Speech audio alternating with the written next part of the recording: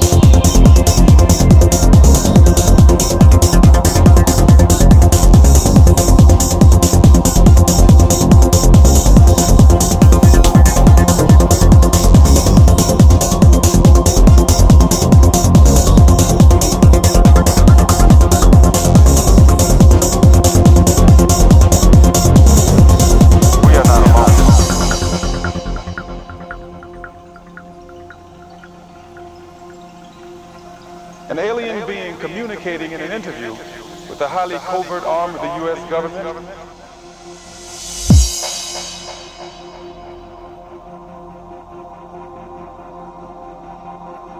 If the footage is genuine, then this could very well be the most important video in the history of mankind. As you probably know, we have indeed retrieved crashed hardware, and we have reverse engineered it, and we have indeed been flying some of that hardware. It was in the late 40s and early 50s that the U.S. government's policy toward UFOs was formulated. We are not alone.